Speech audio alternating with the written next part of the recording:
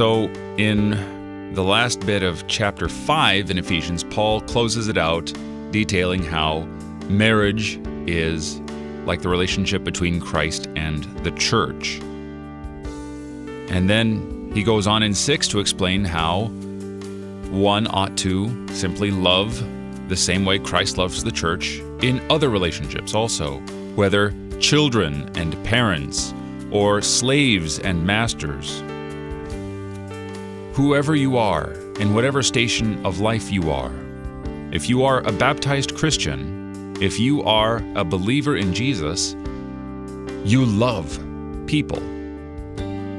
It's your calling to love people, whoever they may be, wherever they are, the ones in nearest proximity to you, usually family and friends. So he instructs parents, don't frustrate your children, and children, obey and respect your parents. Slaves, obey your masters. Masters, don't irritate your slaves.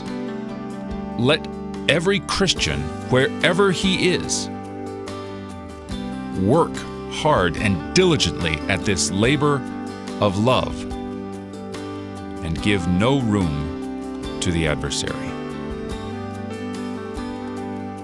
You're listening to Oratio, part of your morning drive for the soul here on Worldwide KFUO. Christ for you, anytime, anywhere.